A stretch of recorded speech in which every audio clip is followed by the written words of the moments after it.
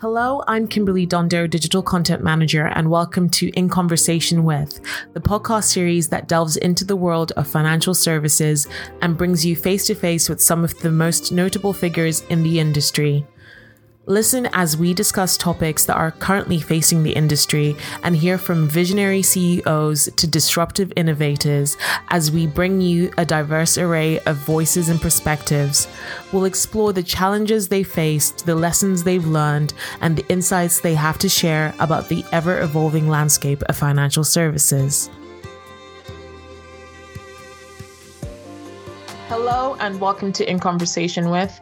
I'm Kimberley Dondo, Digital Content Manager, and in today's episode, I'm joined by David Kaye, founder and CEO at Puma Capital Group. So thank you for joining me today, David. Thank you for having me. I'm delighted. So could you share your journey to becoming CEO of Puma Capital Group? Sure. Well, it's quite an unconventional route into fund management and eventually setting up Puma Capital Group over a decade ago now, because I started my professional career as a barrister, which is typically getting involved in sorting out commercial disputes when everything has gone wrong. But I always knew that I wanted to be involved in creating a business, not just advising businesses. So after 5 or so years at the bar, I took the decision to join an investment bank, a small investment bank in Mayfair called Shore Capital, which was back in 2006. So with genius foresight, I had decided to join an investment bank just prior to the global financial crisis, which was a very smart decision. So I initially joined, having been a barrister, I initially joined as legal counsel, but very quickly my role developed into a commercial role. And one of the most interesting things I got involved in from the start was a German real estate fund that Shore Capital was setting up in early 2006. And I was fortunate enough to be part of that launch team. And when I say team, there were really a couple of people. We had a very small infrastructure, nobody on the ground in Germany at the start. And I spent the next few years working with colleagues and building up a team of 30 or 40 people, creating effectively a business there and buying a large portfolio of real estate assets, which performed well. And I think that really, it started me on my journey towards thinking about having a standalone fund management business. So fast forwarding quite a few years working across a broad range of activities within Shore Capital, I approached the Shore Capital board with a business plan to launch Puma Capital. As I say, that was about 10 or so years ago. And fast forward through that journey, we now have 4 businesses. We have Puma Investments, which your listeners hopefully will be familiar with. That's our flagship business focusing on working with financial advisors to deliver long-term financial planning solutions for their clients. And then we have really 3 deployment businesses that utilize the capital that we raise to deploy in primarily private assets, which I'm sure we'll come on and talk about. And they are, we're not very adventurous when it comes to naming things. So our 3 deployment businesses are Puma Private Equity. We're most well known for our Puma VCTs, which we're now on our 14th VCT. Puma Property Finance, where we've lent well over £1.25 billion across the UK. And I can talk a little bit more about that. And Puma Public Markets, which focuses on the AIM market, and we've been running a successful service since June 2014, and has one of the leading track records of AIM managers. So we're very proud of that. So in total now, my journey, after 10 or so years setting up and running Puma Capital, we now have over 100 people, nearly £1 billion of AUM, over 7,000 clients, and hopefully still growing. Okay. And going back to that piece about private assets, how can private assets help IFAs to diversify their client portfolios, and why are private assets a good tool to help IFAs diversify their clients' portfolios?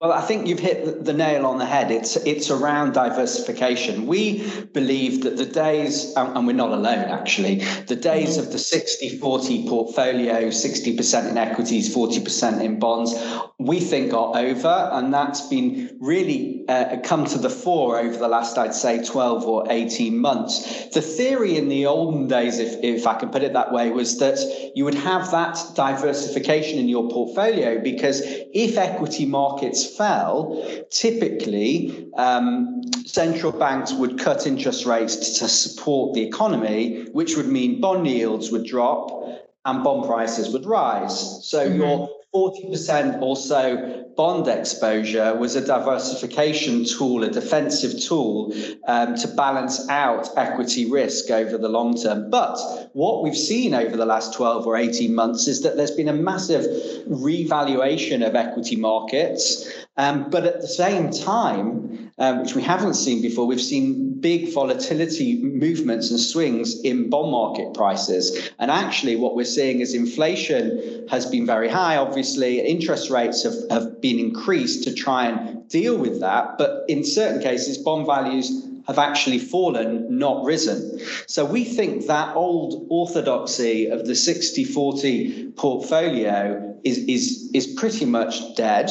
And what we hear from advisors, and we see increasingly, and again, this is not being driven by us, we are very much reacting to it, is that there is a significant shift towards having a hub and spoke approach to investment portfolios, by which I mean in the hub, in the center, if you imagine a wheel, will be made up of predominantly lower cost ETF stroke tracker passive strategies, which reduces the overall cost to clients. And that will be supplemented by spokes trying to deliver alpha outperformance.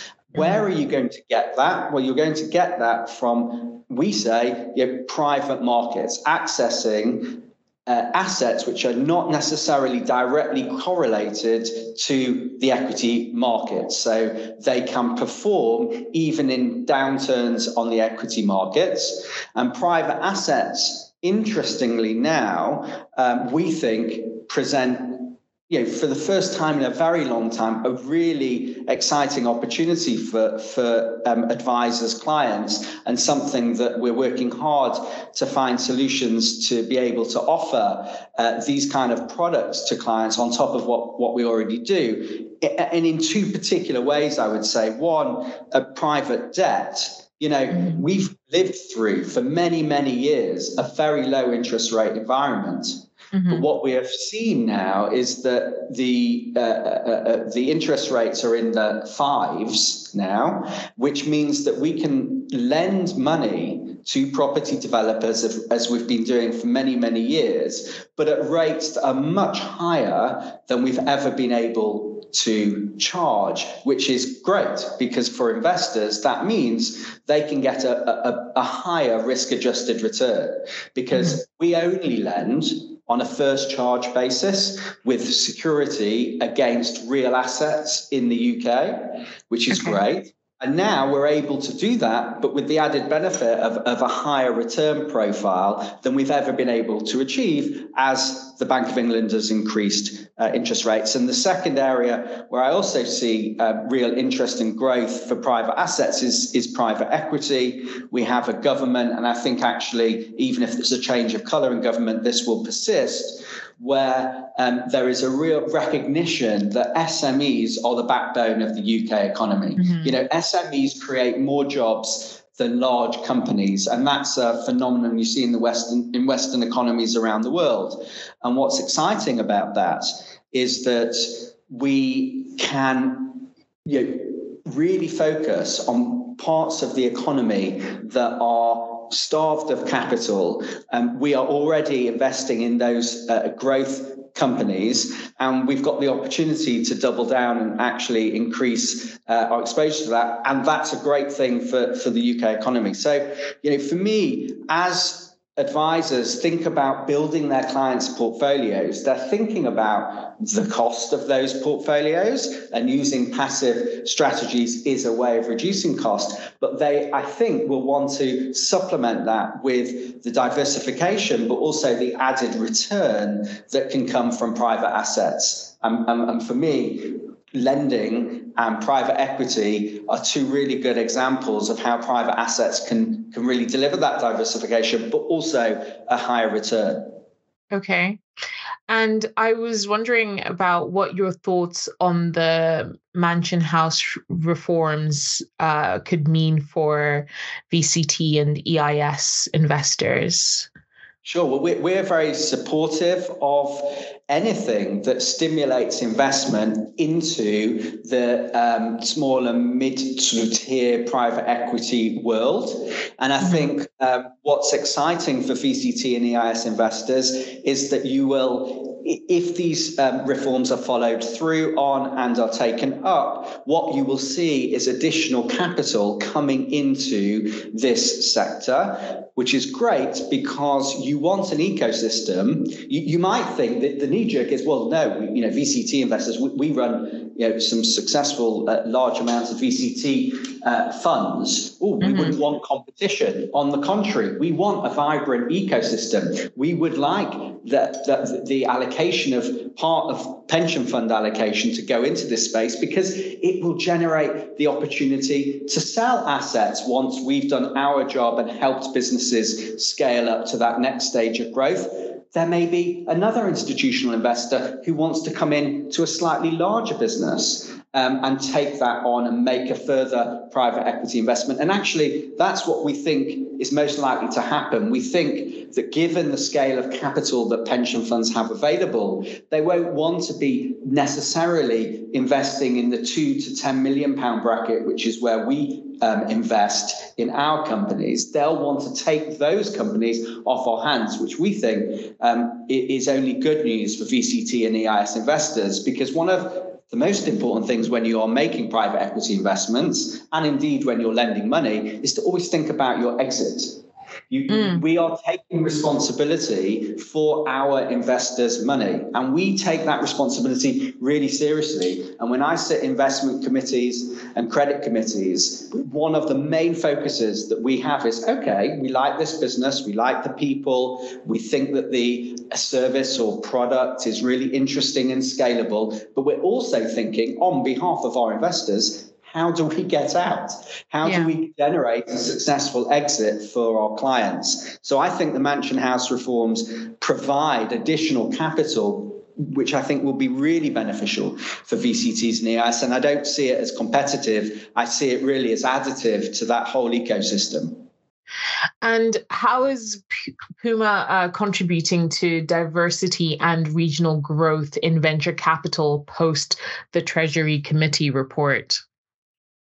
Well, you might be able to detect that I'm a northerner. I'm very proud of it. Some people can't detect it because I've lived in the south for a very long time now. But I was dragged up in Bury, in Greater Manchester, and actually, go off and back to Manchester into the northwest. And we're very fortunate at Puma because we have people based all over the United Kingdom, and very much with our deployment I was talking about, our lending activities, our private equity activities, we think of ourselves very much as looking at the whole of the UK. We have lent hundreds of millions of pounds in Scotland, in Belfast, we've lent money, we've invested in small businesses and medium-sized businesses right across the UK and Northern Ireland. So we are very passionate about the levelling up agenda and about getting capital across the UK. Maybe that's a little bit from me being a northerner and thinking that there's some really fantastic opportunities and businesses out there. We recently launched actually a Manchester office, and we're continuing to hire and recruit there. And we're looking at a place potentially in Scotland in due course as well. And we will continue to grow. So why am I explaining that? Well, for us, regional growth is really important. We think it's our responsibility to our investors to be exploring those opportunities. But diversity is also at the heart of what we've built as a business over the last decade at Puma. One of the things I'm most proud about, actually, is that our stats, if you like, are, I think, industry leading. We have a female to male ratio of 49 to 51, which is so broadly 50-50. 32% of our staff are from underrepresented backgrounds. And this is really interesting. The majority of our heads of department are female. Oh, wow. And so that's a product of us really thinking about how we're going to challenge some of the usual things you find, particularly in financial services. And we hope that that then reflects in the kind of investment decisions that we make. We think diversity is critical, not only as a social good, right? And as a good thing to do, but also because you make better decisions with a diversity of opinion around the table. And we don't just sort of say those kind of things. We've actually created recently, which I'm also really proud of, the Puma Capital Group Foundation. And we've actually earmarked tens of thousands of pounds from our own profits to go into that foundation. And one of our key, we have really two objectives with that foundation. One of the key ones is social mobility. And that's really at the heart of what we're trying to do. And the way we're living that, for example, is we recently hosted and supported the 10,000 Black Intern program and Future VC. So we're putting our money where our mouth is, and we're actually trying to create opportunities for people to see financial services from all sorts of backgrounds. And if I may, there's also a personal agenda there. I came from Manchester, as I mentioned. I was pretty much grew up in a working class environment. I was very fortunate to go to a fantastic school called Manchester Grammar, where I had an assisted place. Assisted places don't any longer exist, but basically for those that could not afford it, in those days, the government were able to provide support. And so providing those opportunities for people from those backgrounds where I came from and to get into financial services is actually really important to me personally, and interestingly important to a lot of people in our business. So it has become one of our, as I say, one of our two core objectives with our Puma Capital Foundation. And so we're really excited about supporting diversity and regional growth in venture capital, but also in lending, in all of our activities across the group. Yeah. And I think it goes back to that saying that it has to start from the top. So obviously with you being so passionate about it, it does trickle down to the rest of the business. So that makes complete sense that you're able to. They're probably bored of me banging on about it, but I think it has definitely captured people's imagination, not just from me. There's actually quite a lot of people who have similarly diverse backgrounds. And we feel as a business, we do a better job for our advisors, for our investors, having that breadth of experience and diversity. Okay. And going back, so what opportunities do private markets present for financial advisors, especially with the recent changes like the lifetime allowance scrapping? That's really an interesting area. And I think that took a lot of people, and frankly, I would admit me included, by surprise. And I think there was an initial thinking that, this is a panacea. This is the long-term solution for financial advisors when they're thinking about, for example, estate planning, intergenerational wealth transfer, so inheritance tax planning. This would be the solution. But of course, when you actually look at the detail of the scrapping of the lifetime allowance, especially for higher earners, they are still capped at £60,000 per annum that can be contributed into a pension. And most importantly, one also has to think about the wrapper. A pension is relatively inflexible, and you have obviously lots of rules around how much you can take out and the tax consequences of taking out at which stage. And so if your circumstances change, and the financial advisors listening that they will be discussing this with their clients, then a pension might not be the best answer. So whilst it does provide tax benefits, including inheritance tax benefits, I think it's important that advisors think about other things that they can do that also have a bit more flexibility. So, for example, and we talk about this a lot, but business relief, which is a relief that's available when you invest in trading companies, hold those shares for 2 years, and at the point of death, the value of those assets will sit outside an individual's estate on death. So they'll save the 40% inheritance tax, and one can access business relief through a listed route or through AIM, certain AIM stocks, and we run a successful AIM inheritance tax service, and also the unlisted or not AIM route.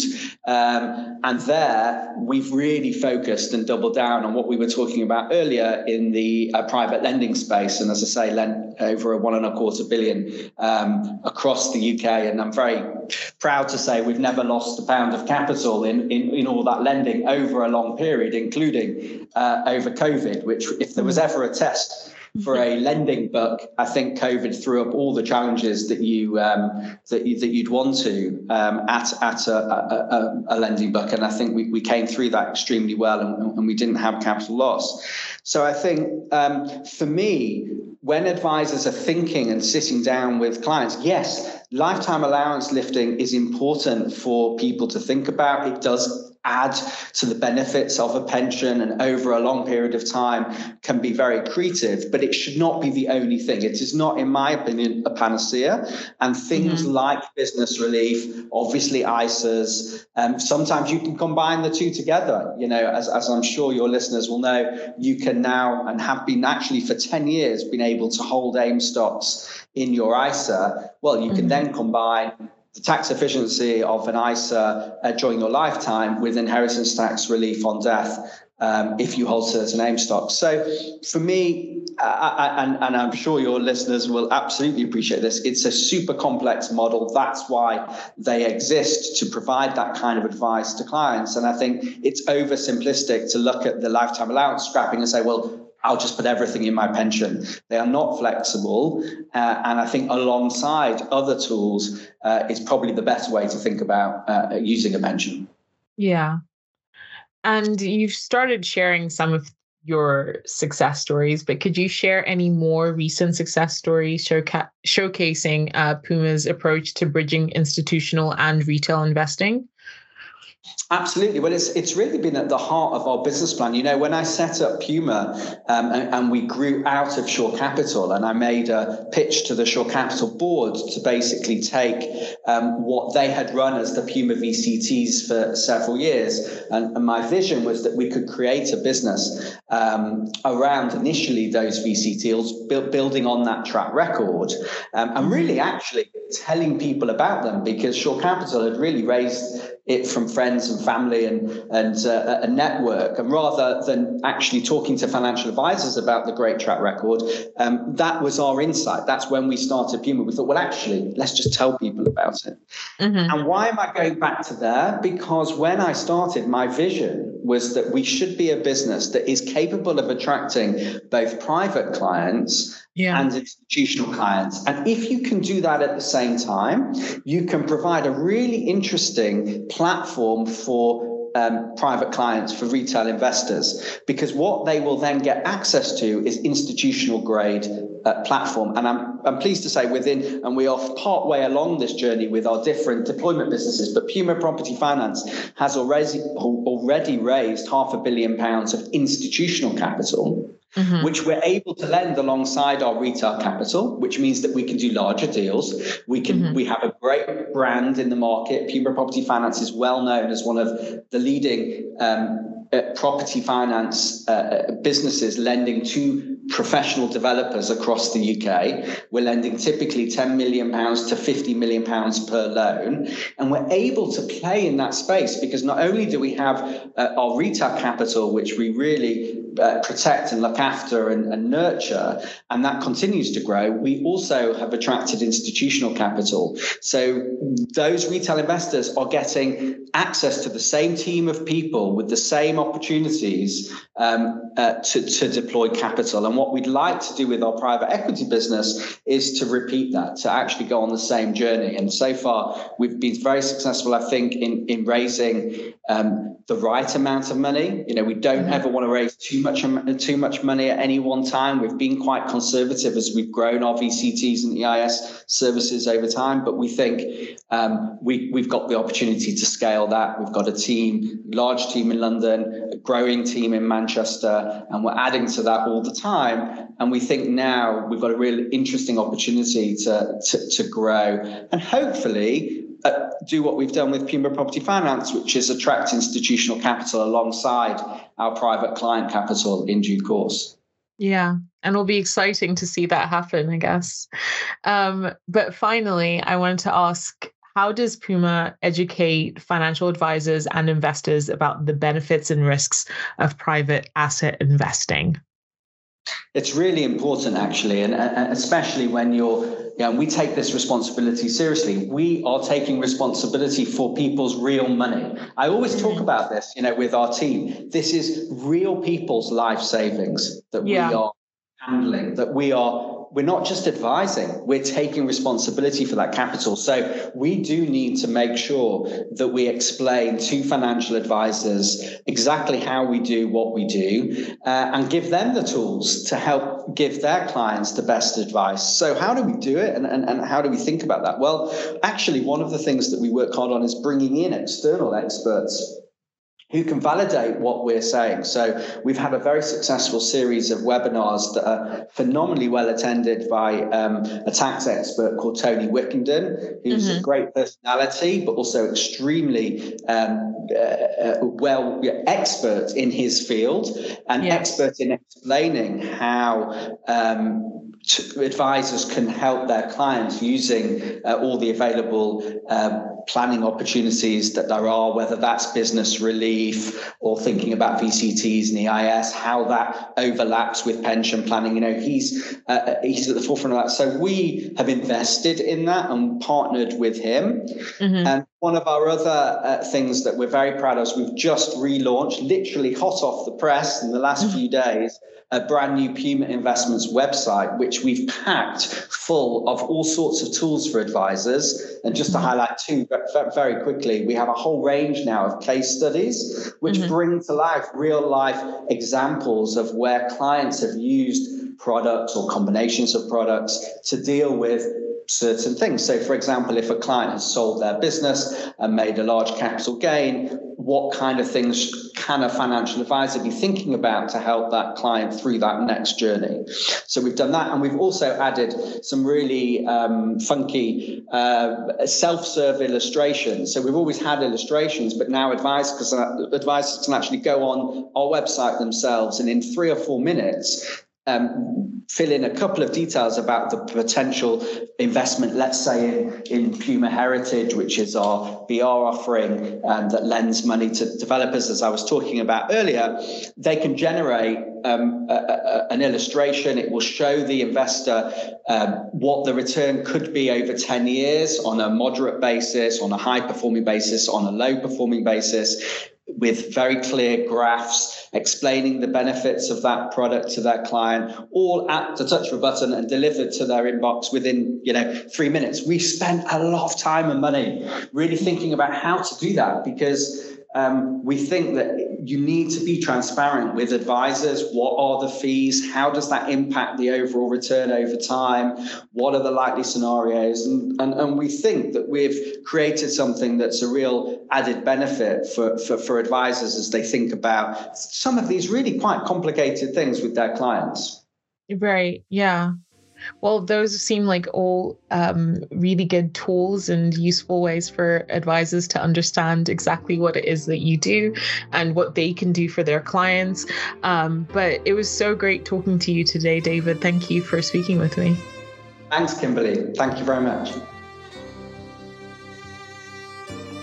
Thank you for listening to In Conversation With. We do hope that you enjoyed it. Please do keep up to date with all our new releases via Podbean, Apple Podcasts, Spotify, and everywhere else you get your podcasts from. You can also keep up to date with all our new content published on the Money Marketing website, as well as our print edition Money Marketing magazine. So make sure to subscribe. follow us on Twitter, LinkedIn, Facebook, and Instagram. See you next time.